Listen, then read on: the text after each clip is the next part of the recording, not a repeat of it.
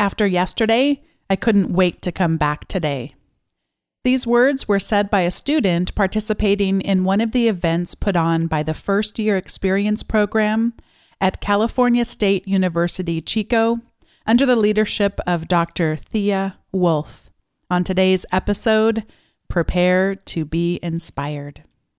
Produced by Innovate Learning, maximizing human potential.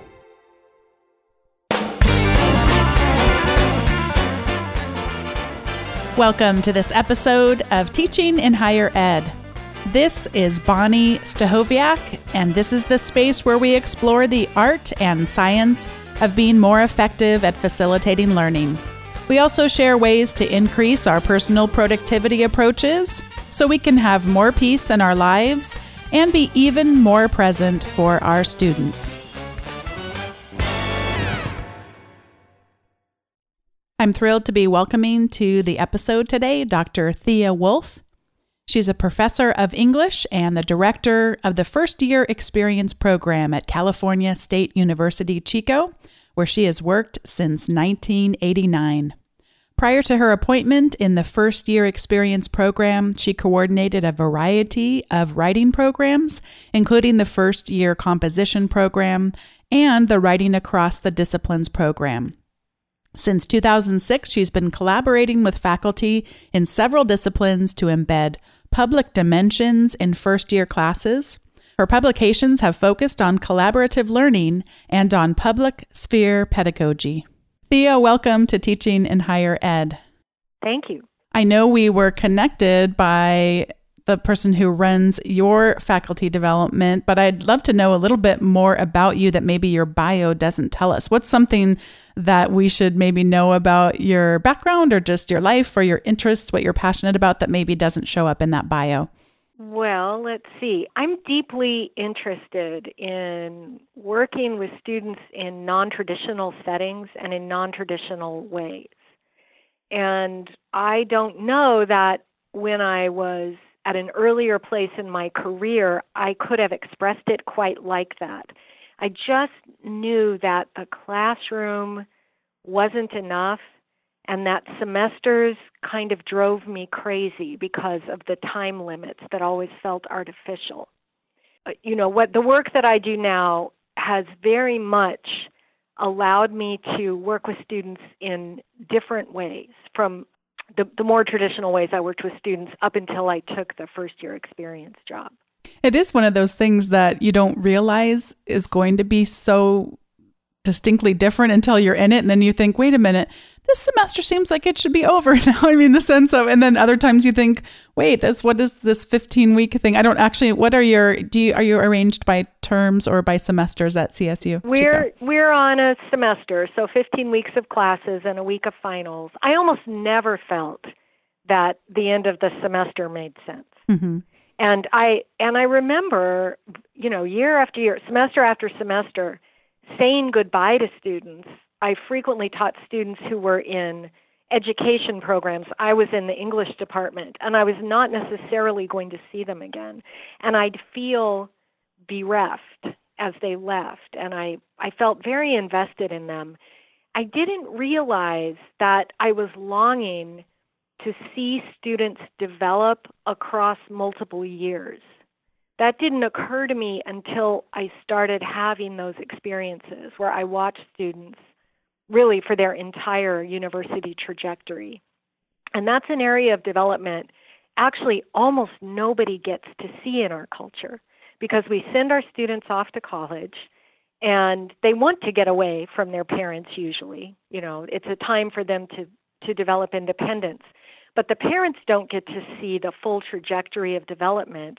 And faculty usually don't either. Most faculty are going to know students in their junior and senior years as they are majors, but they're not going to see that student from the time they're 18 until they're 22 or 23. The majority of our entering students are traditional age. So most of the students I work with are 18 years old when they come to us. One of the things that's been fun, but I didn't really realize it until you said it, I teach a lot of introductory courses, and then I will teach some electives. So I actually get to see that. And then what's so fun for me is that we're a small enough school that I am able to stay connected with so many of them after they graduate, and I get to meet their babies, and I get to see them when they end up sometimes hitting life's crises, and sometimes that comes up in a career context, and sometimes it's just life. But it is that yearning, because it does feel so much more rewarding in terms of the meaning and the significance of what we are so fortunate to get to do. Yeah, that's really true. CSU Chico, where I work, is a mid-sized public institution, so between 16,000 and 17,000 students. And, it's easy not to stay connected, not to see students in a second semester. Tell me about then when you first transitioned into leading this first year experience. So the way that I became the first year experience director was that I was serving as the coordinator for students who were placed in the writing program that was a program adjacent to the regular writing course. And the students were in a writing workshop that helped them get through the course. We did not have standard remedial coursework. Instead, we placed all students in the first year writing course, but if students scored below a certain score on an entrance exam, they were placed in these small workshops of about 10 students, and there was a student leader in each workshop, and they worked on their papers for their writing class, so they got extra time and extra support. So I'd been put in charge of that program, and I was sitting in on a lot of these 10-person workshops to try to understand what that was like and how it looked from the student's point of view. And I'd often get there early, so I'd hear these students saying to each other, I'm in this history class, and I don't know why I have to take history again, and I don't like it any better than in high school. Or, they're making us do these labs. I have to chew this cracker a really long time, and I don't know what it's about. Or they're making me do all this reading, and I'm not really doing it. And as I listened to students, this constant thematic of not understanding what was happening to them really became very important to me. And I felt we have to do better. Students need to have an experience when they come to college that allows them to distinguish what happened in high school from where they are now in their schooling and development, and that gives them a sense that education is for the rest of their lives. It's to help them not just get through this class or the next class, but it's to help them do things in the world.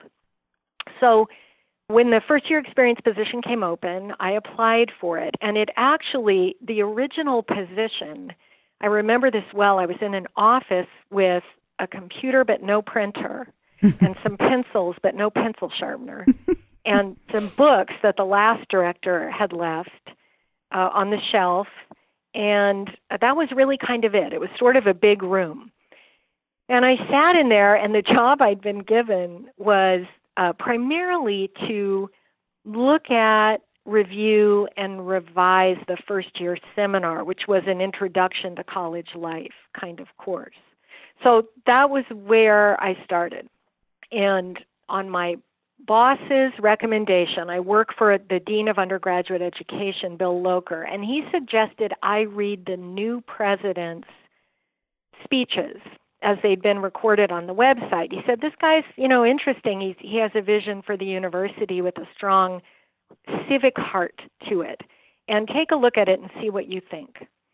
So I read those speeches. They were by Paul Zing, and I came away from them pretty inspired to think about students' development as thinkers who could do important work in communities where they live.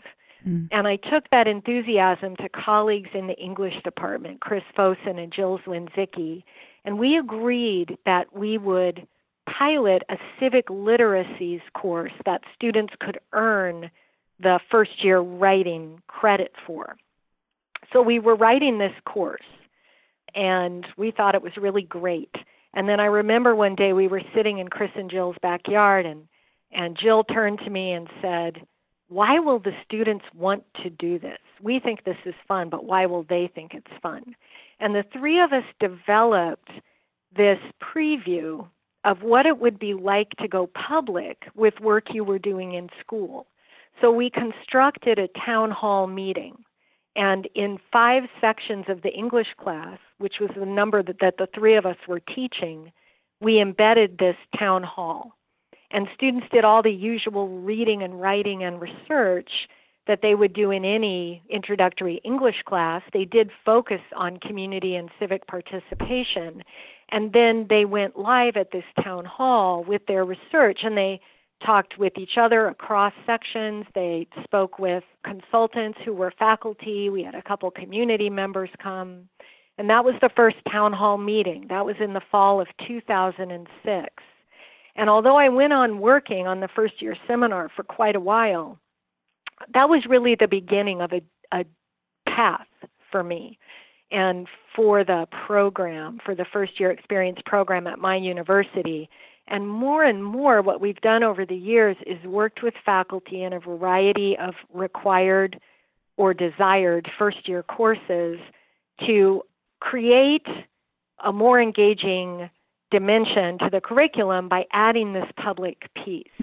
And we've since created what we call the Chico Great Debate, where students take over downtown government buildings for a day and do all kinds of really interesting things, run a Civic Expo, which is an interactive research fair on public issues of importance.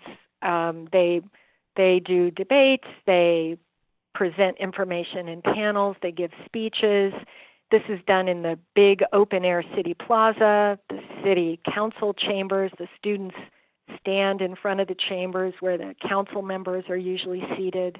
They take over parts of the old municipal building and the new city hall. They participate in facilitated discussion groups.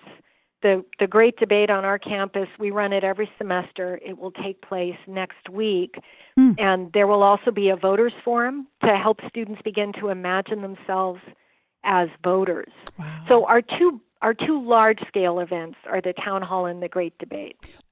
Before you start to describe those to me, one of the things I wanted to make sure that you and I frame together is for people who are listening, who they're listening, but they feel very alone in their own institution. There isn't something like the kind of great work that you're doing where it's more synergistic. And I guess I would like people to be thinking about as they hear your stories, some of what you have to share. I mean, some of what you've already shared is just magnificent and is so inspiring. But also we'll be sharing ways that people might be able to take smaller components of it and do it in a class, find ways to open up a public sphere within someone's own class. So I love hearing your inspiration, but I also don't want it to be too intimidating for people when they're listening too. Sure. Yeah. Okay. Yeah. So tell me a little bit about this. It's coming up next week, the Chico Great Debate, and really preparing them for that event. What's gone on before this upcoming event next week? The Great Debate is embedded in the required oral communication classes. So students have been developing speeches or presentations or debates. They've been doing research, and they've been practicing presenting that information in a variety of ways. But one of the things that changed in the course when the department decided to adopt this model was the speeches and the debates, whatever it is the particular course teaches, they all start with a public issue. So there's an umbrella topic. This time it's issues in higher education. And students find subtopics of interest to them, and they develop their oral work and their written work around that issue. So it's inquiry-based work, but the students know from the beginning that they're going to go public with the work that they do. Over the years, we've seen a lot of different versions of this. I worked with a philosophy teacher who didn't want to develop something large. He didn't want to develop something beyond his own class. He wanted to give students a public experience after they had gone into the Chico community and explored some problems they found there. I remember one student group that did research on people in the community who were homeless who had pets. Mm. And they went into that research really thinking there was an ethical problem with that and that the pets were probably suffering. And they found exactly the opposite. They found that the pets were better cared for, that they were at the heart of the lives of the people who owned them, and that they were cherished and they were really given what they needed. And I remember when they presented at this, they gave a public event where they had sent out invitations to various community groups and to faculty, and they presented this information, and, you know, they educated the room. I mean, very few people in the room had understood this. And they really had the same kind of bias that the students had when they started, and the students' direct research and their reading and their talking to people in the community really kind of shifted the room and how the room felt about that issue. So the students had done a variety of kinds of investigations of local issues and then presented them at this term-end event and, you know, worked to enlighten other people in the community about what they had found. There was also an econ professor who for a number of years did something called the Economic Solutions, I can't think of the exact name of it, but it was a 2-night event. The students from his class came both nights. They heard each other present. Community members came in. They talked about current economic problems. And this started actually during the economic downturn. But then at the end of the evening, people sat around tables having dessert with the students who had presented and thinking about how those problems manifested locally and what could be done about it. That sounds really powerful. It was amazing. I remember sitting with 2 students one evening. It was the second night. And they said, one of the students said, when I got up this morning, I wanted to come here. So that was based on the night before, her experience the night before. I got up this morning, I wanted to come here. And the student next to her said, that's exactly what I felt. Actually, those 2 students came to work for me for a while. Oh, the other large event that you put on actually happened a few weeks ago, and that's the town hall meeting. And does that one connect with the same topics of the Great Debate, or is this something entirely different? The town hall meeting is in the required American government class. It's particularly wonderful that it's there. It started out in English, but it moved to political science in 2009. And it's wonderful because students have just taken American government in high school, and they don't want to turn around and take it again. The vast majority of students who take the class really are not coming in with the attitude that this is going to be anything new.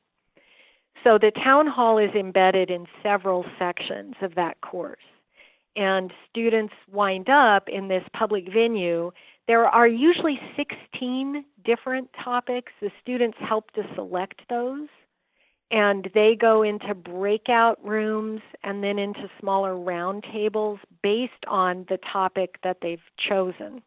So, for example, mental health issues in the military, climate change, LGBTQ issues, whatever the students find most important as a pressing public issue, those are the topics that rise to the top of the list and become the topics for the town hall.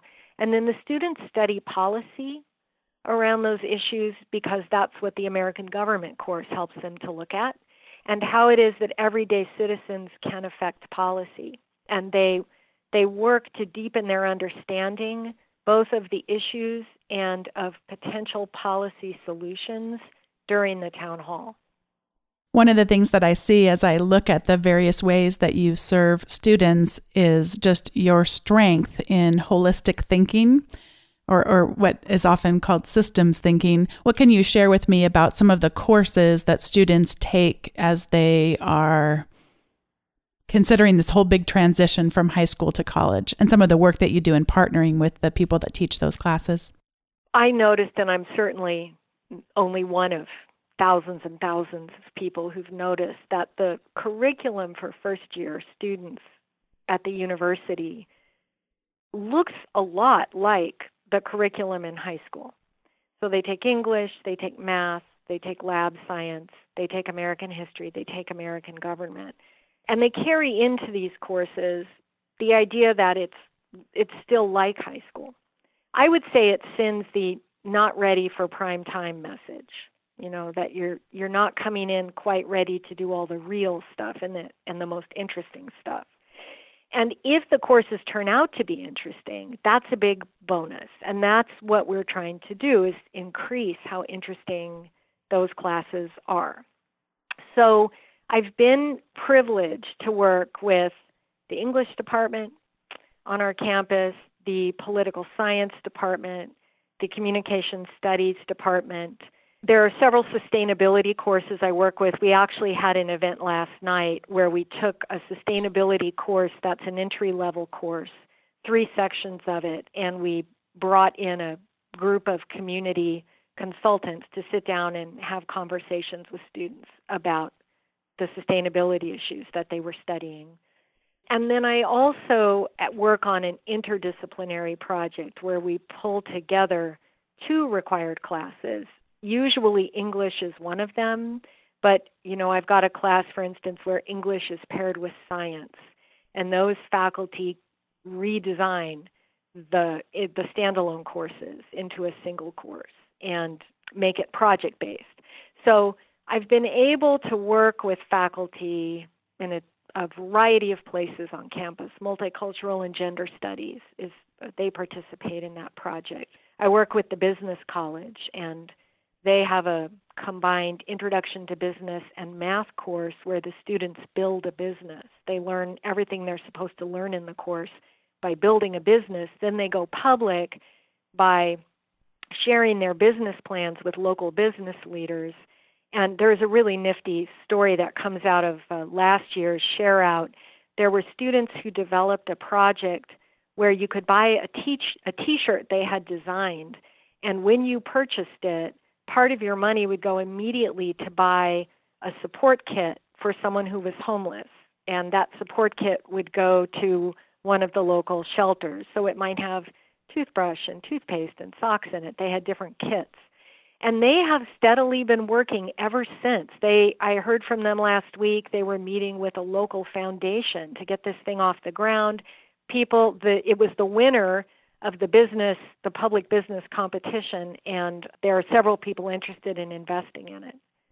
So, that's a beautiful success story where the students learned what they needed to do well as business students, and at the same time they had this big heart for people in the community and wanted to do something with their expertise that would benefit others. And I was really happy about that.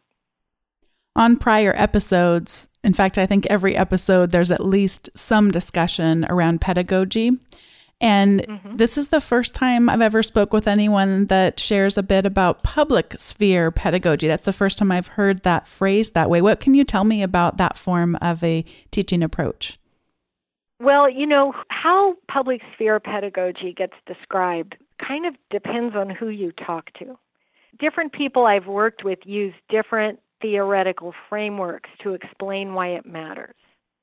I'll tell you why I think it matters to first-year students.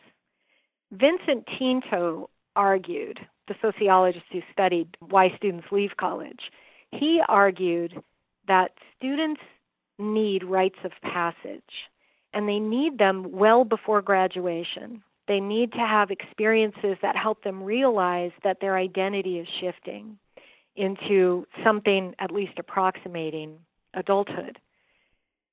So I would argue that these experiences give students a different view of themselves. And when we ask them to do research and writing and reading in college, even though we're asking them to do this in more sophisticated ways than they did it in high school, they don't necessarily feel a powerful motivation to do that work, and they don't necessarily feel that the work has a great deal to do with them and who they are becoming. So when they go public with the work, they have to stand by it, and really remarkable things happen. We have a lot of student writing we've read over the years where they reflect on these experiences. And they write things like, now I know why my parents like to have these kinds of conversations. Now I see what research is for. Oh, I thought that my peers were kind of lazy and didn't want to do anything in the world. But now I see there are lots of people like me who are interested in something important. Or now I see that even though as a person alone, I can't make a difference, I can make a difference with other people who care about these things. So there's, this new way of seeing the self. And this is where I think we've missed the boat so often, is that we don't give students opportunities to experience and reflect on how the curriculum is part of them and they are affecting it. I think the curriculum feels, to many of them, separate from themselves. And I just think that's deadly. How does mentoring come into play in all of your approaches for the First Year Experience program? The project I spoke about earlier, the interdisciplinary classes, have embedded mentors. Those are project-based courses, and the special room that was built for them has no front. So faculty can't lecture. They redesign the course. They can flip the classroom. They can put lectures online. But in the classroom space, everything is designed so that it's easiest for students to get into groups of 10 to 12 and work together. So we use that space for a learning community experience in a larger enrolled course. The enrollment's 100, but the students work in groups of 10 to 12 with an embedded mentor. And the mentor is not a tutor. The mentor is a successful college student who's trained to help the students develop some successful college student practices, and also to be interested in them and provide them with some emotional support and some mirroring. That's our largest and most intentional mentoring program. We do sometimes provide student support to faculty doing public sphere work, helping take students out into the community and so on. What have I not asked you about the First Year Experience program, or just anything else that you want to make sure that we have a chance to share before we get to the recommendations segment? What I'd most like to convey about the First Year Experience program as we've worked on it on this campus is that the student landscape is rich. There's a curriculum in the first year most of the students are going to be involved in, and we know where they're going to be involved. We know they'll be in English. We know they'll be in American government, and so on.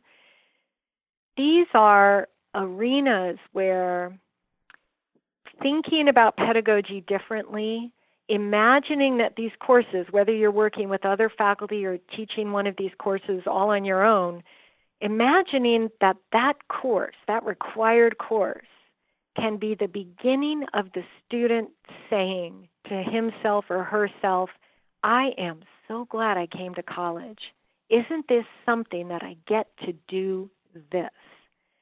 Making these courses stand out by creating ways for students to participate and to become members of larger publics. I think that opportunity is actually constantly there. We just have to imagine it and ask ourselves how we can help to make that happen. My recommendation for today's episode is very related to what you just said, and that is, as we think about how we might create these opportunities for students to participate in a public sphere is to visit the link that will be at teachinginhighered.com/101, because it's the 101st episode.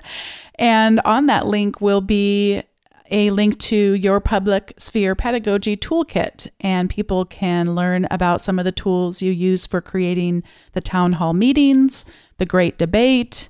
You have some resources here around assessment as well, and just to take a look and think about in one of your classes that you teach, how you might create this kind of a public sphere. And I have yet to report on this because it has yet to happen, but I am doing just that in my consumer behavior classes, where they're going to be doing poster sessions thanks to Doug McKee's recommendation from Yale. And they're going to be sharing some aspect of research that they conducted during the semester.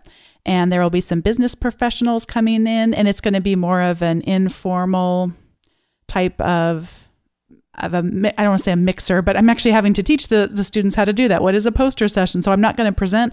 No, you're not going to present. People are going to walk around and come and talk to you, and you'll informally, but you still got to dress professionally because you want to make a good impression. And so it's just been fun to teach them a little bit, but I have yet to know how it will actually go.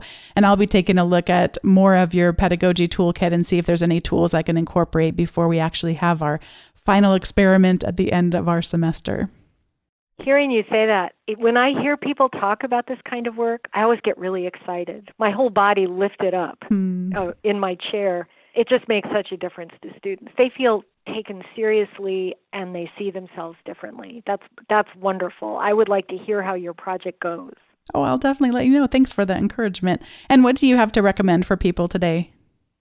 Well, actually, because my projects are very dialogue focused, I wind up having lots of conversations with students at a variety of levels, having a variety of experiences. And I've become really interested in this separation between students and the curriculum, and our lack of assignments or ways of working with students in classes that help to address that separation.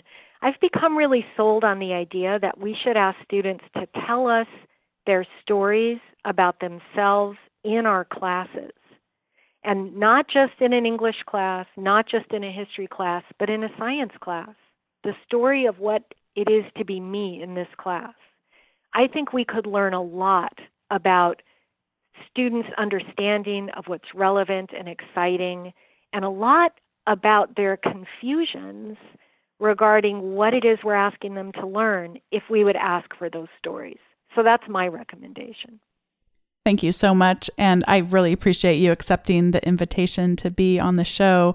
And you're so inspirational. It's just great. And I encourage everyone, again, to go check out your website, because it just will help, I think, with putting some of these things into practice, whether someone listening is from a larger institution and they could consider some of the cross-disciplinary work that you're doing and just how powerful that is, or whether you're just talking about taking an idea and putting it into one of your classes. So thank you so much for investing your time in the teaching in higher ed community.